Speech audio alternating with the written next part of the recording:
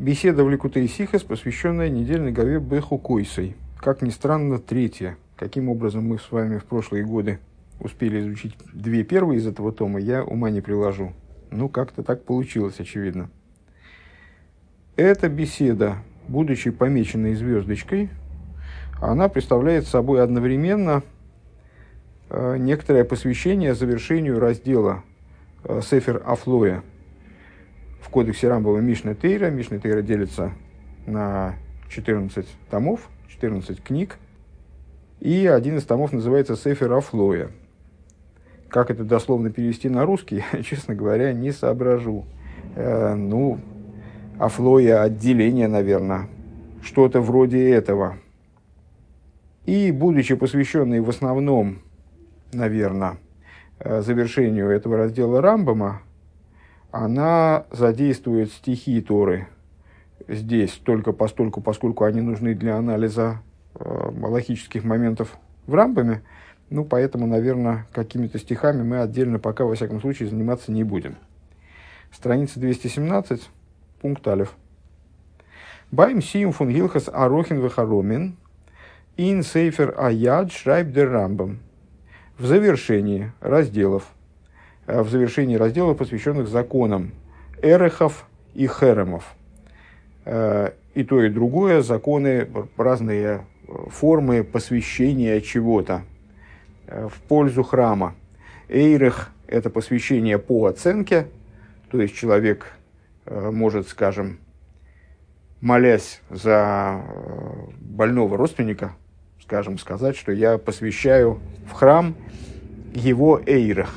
Что такое эйрех? Это вот такая вот странная величина, оценка, скажем, человеческого существования. Как можно оценить человеческое существование? Зададим мы вопрос естественный. Никак нельзя оценить, разумеется. Каждый человек ценен по-своему. У каждого человека есть какой-то достаточно широкий спектр всяких достоинств или недостатков, свойств, умений, навыков, что-нибудь такое, что можно было бы теоретически оценивать, но Тора к этому подходит достаточно своеобразно, я бы сказал, и дает оценки человеку в зависимости исключительно от его пола и возраста. То есть для каждого пола на каждый возраст есть своя оценка. То есть если я, скажем, говорю, вот за этого человека я хочу эйрах обетовать в храм, то возраст и пол человека, за которого я хочу эйрах обетовать в храм, он целиком и полностью совершенно ясно определен Торой в форме веса серебра, скажем, в форме имущественной, в форме денежной, грубо говоря. И этот эйрах я, получается, обетую в пользу храма. Херем, такая тоже форма посвящения в храм чего-либо. Сейчас посмотрим, что с этим дальше будет твориться у нас в беседе. Так вот, в завершении законов, посвященных Арохин вехаромин, переводить не будем, эйрах и херем в единственном числе, Арохин и харомин во множественном числе. В Сефер Аяд, Мишна Тейра, Рамбам пишет: «Лейлам ло ягдиш одам вело яхрим кол нехосов». Никогда человек не имеет права, не должен, не будет. Да, никогда не будет человек посвящать, имеется в виду в храм, все свое имущество. Не посвятит, не захоромит. «Веаисе кейн ойвер ал даса косов». А если человек совершает такида, посвящает, освящает все свое имущество, то есть, понятно, о каком посвящении идет речь. Я любой другой, и в те времена, разумеется, тоже любой другой. То есть, любой еврей вправе взять и пожертвовать, не еврей, кстати, тоже, вправе пожертвовать на святые нужды какое-то имущество. Здесь речь идет о посвящении именно в храм, именно на храмовые нужды. Или для строительства, ремонта, поддержания храма, храмовой службы. Вот он может посвятить туда какую-то часть своего имущества. И разбираются в этих разделах законы того, каким именно образом, в какой форме можно посвящать имущество, как можно там, обетовать имущество в храм, скажем. Разные формы, разные типы посвящений. И вот в завершении этих законов Рамбам заявляет, что посвятить при этом все свое имущество в храм, то есть просто сказать, вот все, что у меня есть, я могу посвятить в храм, такую-то сумму денег, такие-то предметы даровать храму, как бы, пожертвовать в пользу храма. Но сказать, вот все, что у меня есть вообще, я посвящаю в храм. Это неправильно. Так человеку не следует делать. Ну, вот это вот не следует, собственно, почему я здесь запнулся, по всей видимости, мол, ло ягдиш, вот не посвятит, это не то, что запрещено посвящать, или категорически возбраняется посвящать, а не посвятит в смысле не следует посвящать человеку. То есть это вот посвящение, запрет может быть разным. Это может быть запрет, как запрещающая заповедь письменные Торы, запрещается разводить огонь в субботу, скажем. Или это может быть запрет устной Торы, предположим. А в данном случае речь идет вот о таком запрете, который сейчас мы его природой, собственно, и будем заниматься. И объясняет, в каком смысле запрещается человеку это делать. Потому что, совершая такой поступок, он приступает мнение Писания. Ойвер алдаас акосов. Так и дословно и переводится. Приступает мнение Писания. Шаары гуэймер, потому что Писание говорит, микол ашерлей влой кол ашерлей. Писание говорит от всего, что ему принадлежит, а не все, что ему принадлежит. Вот здесь, собственно говоря, и происходит пересечение с нашей недельной главой. То есть, вот стих из нашей недельной главы в определенном контексте использует, давайте мы его все-таки зачтем тогда, раз уж добрались мы до такого места, которое без этого не обойти. Это стих Ков Зайн Ков Хес в главе 27, 28 стих, в самом конце 6-го дня нашей недельной главы. Ах, кол херем ашер яхарим иш лаашем микол ашер лей. Но всякий херем, который отхаремит, то есть отделит в такой форме, посвятит в такой форме человек Богу, от всего, что у него есть, микол ашерлей, вот на это именно надо обратить внимание сейчас, миодам увеймо, умездей ахузусей, от человека до скота, от поля его поместья, от принадлежащей ему недвижимости. Лой емохер в лой игоэль, не будет продано, не будет выкуплено. Кол хейрам койдеш кадошим гула ашем, всякий херам представляет собой святая святых Богу. И вот из этого оборота Микола Шерлей, от всего, что ему принадлежит, Рамбам учит данную позицию Писания, учит, как он называет это выше, даасакосов, то есть мнение Писания, как Писание относится к вот этому жертвованию. Оно настаивает на том, что жертвование должно состояться от всего, что у человека есть. Отсюда понятно, что все, что у человека есть, он не может пожертвовать. К мойше биорохахоми, как объясняют мудрецы, вэйн зе хасидус элэштус.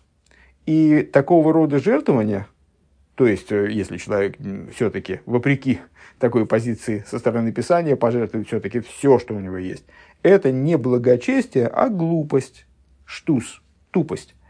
Шары гуми абит колмамейный, поскольку, логика здесь достаточно проста, поскольку он таким образом уничтожает все свое имущество, вейстарх лабриис, и в результате оказывается в ситуации, когда он сам нуждается в других.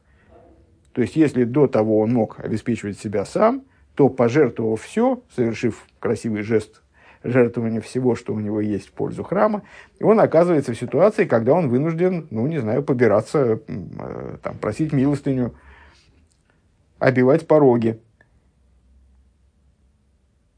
«Вэйн мирахмин олов» и не милосердится по поводу него. Если я правильно понимаю, То есть, если он все-таки так поступил, то он поставил себя сам в такую ситуацию, когда он оказался вдруг, значит, в единочасье оказался нищим, теперь ему буквально нечего есть, ему приходится просить милостыню, ну так вот и люди со стороны, они не должны его жалеть, не должны жалиться над ним, поскольку это он сам привел себя в такое состояние таким странным шагом, нарушив тот подход, который задан для жертвования Писанием. У вазевы каюется бой омрухахомим, и по этому поводу, и по подобным поводам сказали наши мудрецы. Хосит шойте михлал мивалый эйлом. Хосит шойте, вот такого рода людей, наши мудрецы, и отсылает здесь он к трактату Сойта, достаточно недавно пройденному нами, 20-й лист, следовательно, 20-й день Амера, то есть всего там 3 недели назад мы с этим местом знакомились. Это одна из категорий тех, кого мудрецы называют хосид шойта, то есть, ну, дословно, дурацкий благочестец. Благочестец-дурак. Что имеется в виду? Человек, который вроде как внешне его поступок выглядит благочестивым, но на самом деле это натуральный идиотизм. И, как они там говорят, что хосид шойта михлал мивал эйлом. Хосид шойта, вот эта категория людей, которые совершают с точки зрения внешней вроде как благочестивые поступки, которые по существу своему они, ну, в общем, не ради благочестия и не столько о благочестии, а о чем-то другом, вот, например, о глупости в данной ситуации, они изнашивающие мир, дословно, ну вот, мивалы, как бы заставляющие мир увядать. То есть, они ведут к разрушению скорее, а не к созиданию. Элакола мифазель мамейни бемитсвейс, но всякий, кто распыляет, дословно, свое имущество на заповеди, ал-ефазер йойсер михоймеш, должен распылять, ну, то есть тратить на заповеди, даже если он крайне щедр, и вот он действительно распыляет, там, раздает буквально, не задумываясь, деньги на святые нужды, он не должен раздавать денег больше, чем 5-я часть. «Ваиек мойше шециву невием», и будет это, как приказали наши пророки, «Михалкил дворов бемишпат», то есть свои вещи он по суду, по закону совершает, «Бейн бедиврей туэра, бен бедиврей эйлом», как в области слов Торы, также как в области вопросов, относящихся к Торе, так в области, имеется в виду непосредственно к святому служению, также в области вещей, которые относятся к диврей эйлом, ну, то есть в вопросах мирских. Афилу бекарбонейс, даже в жертвоприношениях, шодом хаев бген, которые человек обязан принести. А Реэй хоса тойра ала момейн, Тора, несмотря на то, что, ну, там, если человек совершил какие-то поступки, которые вынуждают его принести жертвы за грех, скажем, да, здесь не возникает у Торы вопроса, сколько у него имущества. Может, у него может, настолько нищ, что ему, вообще-то говоря, не по карману особенно грешить-то. Но вот не вышло ему сэкономить. Он согрешил, приносит жертвоприношение. И это его обязанность. Следовательно, о какой тут экономии может идти речь, о каких там разумных рамках, там надо уложиться в разумные рамки, как здесь Писание предлагает. Вот ты хочешь, в тебе горит желание жертвовать, это замечательно, но тебе надо жертвовать так, чтобы при этом оставаться способным поддерживать собственное существование, ну, на человеческом уровне и не оказаться в результате в позиции, когда ты сам потом будешь у других просить средств. Так вот, в этой ситуации, где речь идет о твоей обязанности, вроде где тут можно усмотреть место для экономии, разумности, расходования средств или чего-нибудь в этом духе. Так вот, говорит Рамбам, даже когда человек обязан принести жертвоприношение, то Тора беспокоится о его имуществе. Хоса тойра аламомин. Тора заботится о его имуществе. В омра и говорит, Шиёви кефиме мисас юдей, что он должен принести жертвоприношение по возможности руки своей. По мере руки своей, наверное, так надо перевести, но в смысле сообразно своим имущественным возможностям. Калви Хоймер, очевидно, Рамбам здесь имеет в виду жертвоприношение Ойла в Йойрет, которое приносится, такое жертвоприношение за грех, такой тип жертвоприношения, для которого Тора предусматривает разные варианты совершения этого жертвоприношения. Можно принести в жертву животное, что будет довольно дорого и не всякому по карману. Можно принести птиц, что существенно дешевле. А если человек совсем нищ, то для него достаточно определенного количества муки, что, в общем, любому должно быть посильно. Здесь акцент, разумеется, на том, что мол, даже в области обязательного с точки зрения Торы, и то Тора предоставляет человеку возможность каким-то образом соразмерить траты на это обязательное с тем его имущественным фактическим состоянием, в котором он находится. А уж тем более в области тех вещей, которые он по личной инициативе хочет отделить от своего имущества и пожертвовать там на какие-то святые нужды. Тут уж точно он должен соразмерять степень своей жертвенности с тем, сколько у него имущества вообще. Калвы Хоймер лидворим шилой нисхаев богем. И Рамбам продолжает, тем более, если говорить о тех вещах, которые не являются для него обязательными, то есть Тора не обязывает его, когда мы здесь говорим об обязательности и необязательности, то, естественно, мы имеем в виду обязательность с точки зрения Торы. То есть, если я мужчина, только что родился, то на 8-й день отец обязан мне сделать обрезание. Это, кстати говоря, вынуждает его к определенным тратам. И так далее. Различные обязанности. Если я совершил такой-то поступок, то я должен за него так-то ответить. Если я совершил такой-то грех, я должен принести такую-то жертву. И так далее. Так вот, Рамбам говорит, если уж так речь в обязательном, если уж об обязательном, в области обязательного такое отношение Торы, то уж тем более для тех вещей, которые он никак не обязан, эламейхамас нидрей, обязанность его возложена на него ним самим, то есть он дал, например, обет, так это он сам обет дал, никто его за язык не тянул.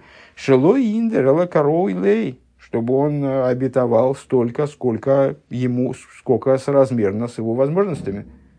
Шенеймар, как сказано, ишки матнас йодой, каждый человек по дару руки его, кивир хазавай лекеха ашерносен лой, по благословению Бога Всесильного своего, которое дал ему, которое, имеется в виду, Всевышний дал ему.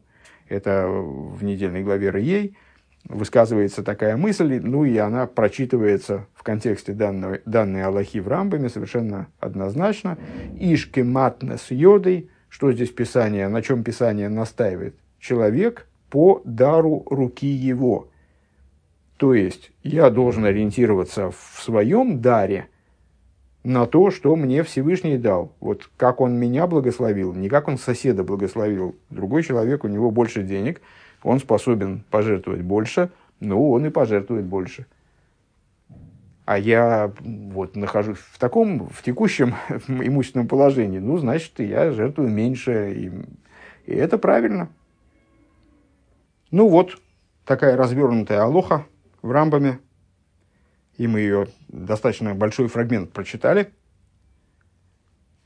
Фун клолус диврея Рамбам, из совокупности слов Рамбама. Эла кола мифазр мамейни бемитсвейс. Всякий, кто тратит деньги на заповеди, ал ефазр йосер мехоймеш, не должен растрачивать более 5 части. Из лихюра машма, на первый взгляд, следует. А зеихин йони цдока митсвес от цдока, что также на нужды благотворительные, а благотворительность тоже является заповедью. Поэтому то, что Рамбам говорит, каждый тратящий деньги на заповеди, он не должен тратить, естественно, и на заповедь цдоки, цдока же тоже заповедь, дар фаид гебн нит мер веахоймеш. Еврей должен тратить не более 5 части фунзайнен хосим от своего имущества, у навады нит колных осов. И, без сомнения, уж точно не все свое имущество. То есть все свое имущество отдать на цдоку нельзя. Ну, собственно, так мы это, честно говоря, и прочитали, так в моей голове это и прокрутилось. На всякий случай давайте оговоримся, что согласно текущей практической алохе, да, действительно общая рекомендация, которую закон дает благотворителю, что он должен тратить не менее 10, но и не более 5 части своего имущества, или даже если он отделяет там деньги от прибыли какой-то, то вот этой прибыли. При этом есть ряд исключений. Скажем, если у человека такое количество средств, что даже отделив гораздо больше 5 части, он все равно не окажется в положении нищего, то он вправе пожертвовать и большую сумму. Но это вот из области исключения, это не отменяет общего правила. И вот при этом, продолжаем дальше по тексту, «Гефинен мир обер», но при этом мы находим «Аздер алтер ребе из марих минен фун гебн сдока мер фун хомиш мин хосов», что алтер ребе специально посвящает в своем труде Игерас Атшува, это 3 раздел книги Тани, он посвящает достаточно большой объем рассуждений моменту вот как раз жертвования более 5 части от имущества. Унафилуа вегебневейвздока алц восергот. Вплоть до жертвования, вы будете смеяться, Алтер Ребе упоминает там и этот случай, жертвование всего, что у человека есть. Видер Алтер Ребе шмшрайпен герас атшувы, как Алтер Ребе там пишет. Бенегеоп мпойде зайна танис митгебн гелтейвдздока. Там Алтер Ребе, ну, всякий, кто Таню, в принципе, почитывал, он не мог не обратить внимания на этот фрагмент, потому что он действительно крайне объемен.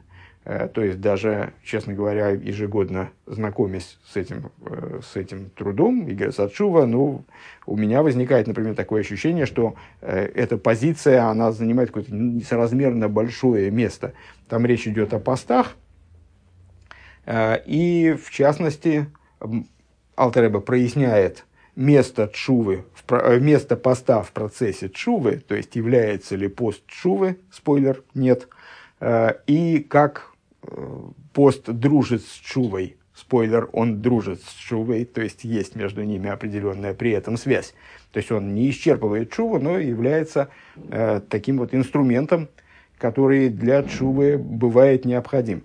И там, занимаясь дальше вопросом того, как же человеку отпоститься то количество невероятное постов, которые, ну, абсолютное большинство людей, наверное, обязано отпоститься за всякие там грехи и грешочки, совершенные по ходу взросления, ну и даже после взросления, наверное, он там предлагает сложную схему там, постов, часть которых предлагает выкупить деньгами.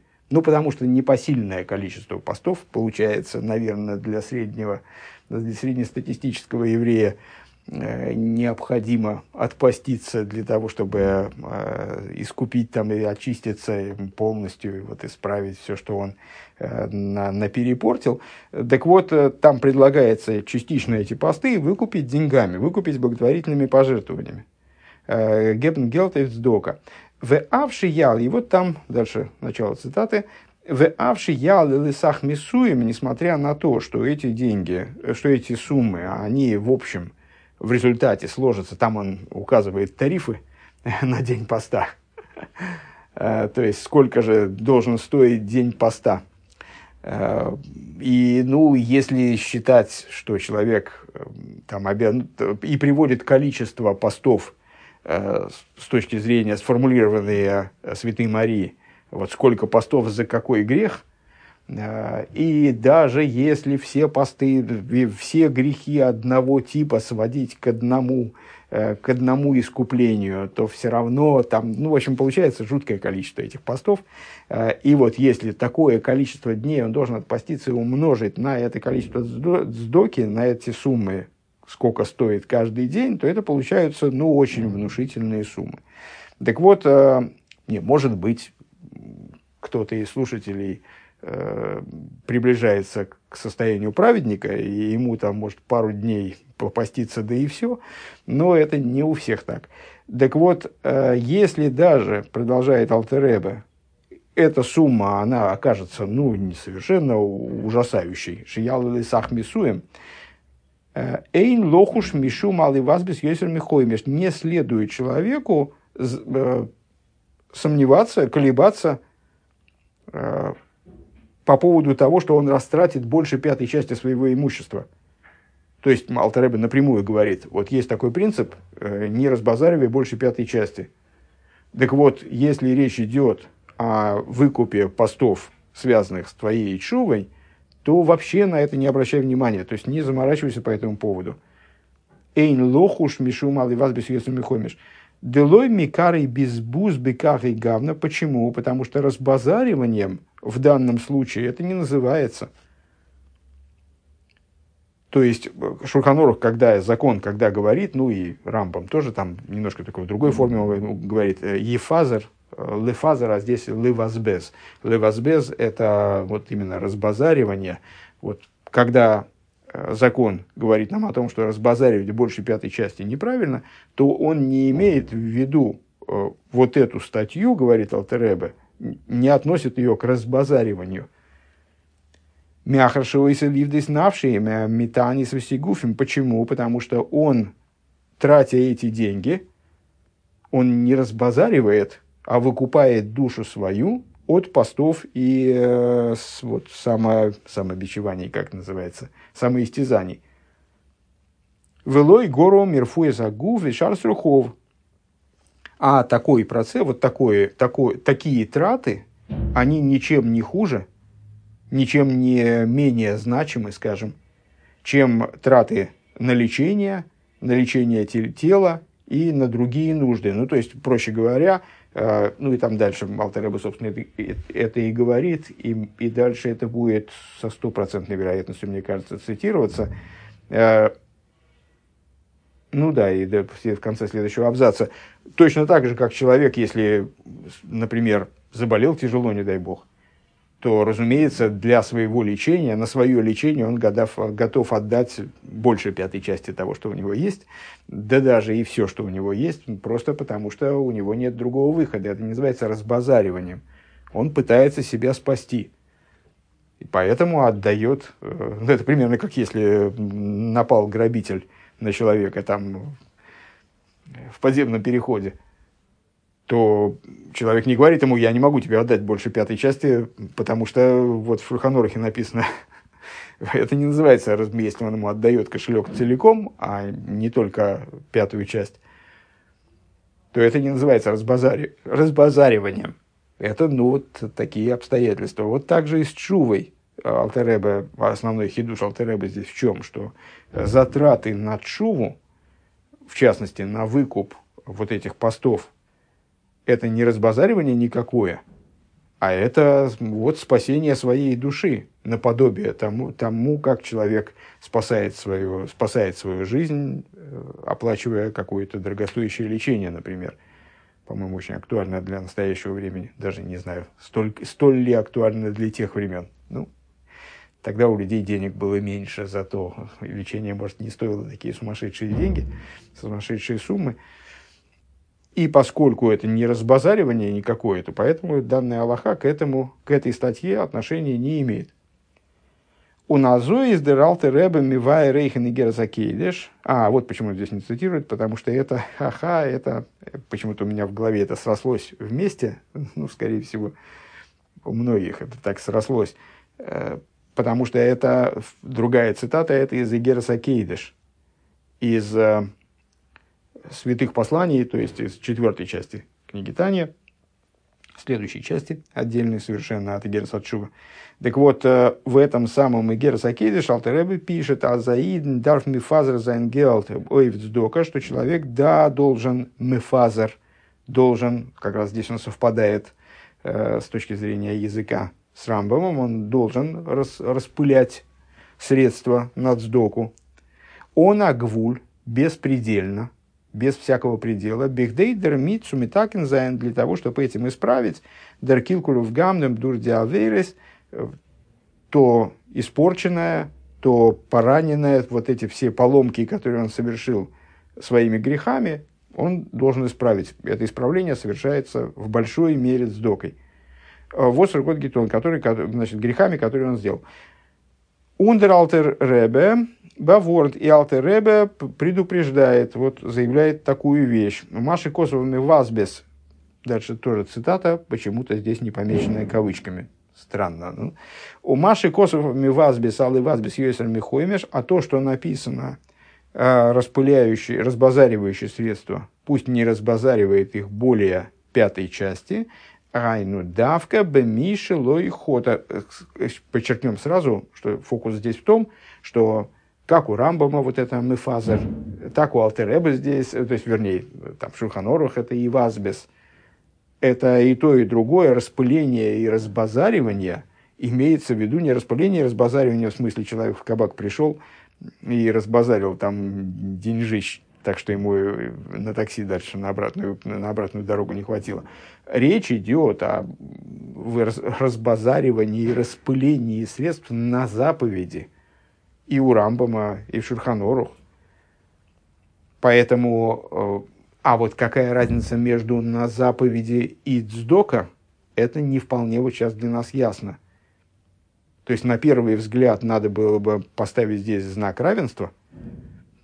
На заповеди, следовательно, на любые заповеди, включая заповедь цдоки, то есть, и вот на цдоку тоже нельзя тратить больше пятой части. А вот нет, Алтер Ребе почему-то выступает в таком интересном ключе, и обоснованно, согласитесь, да?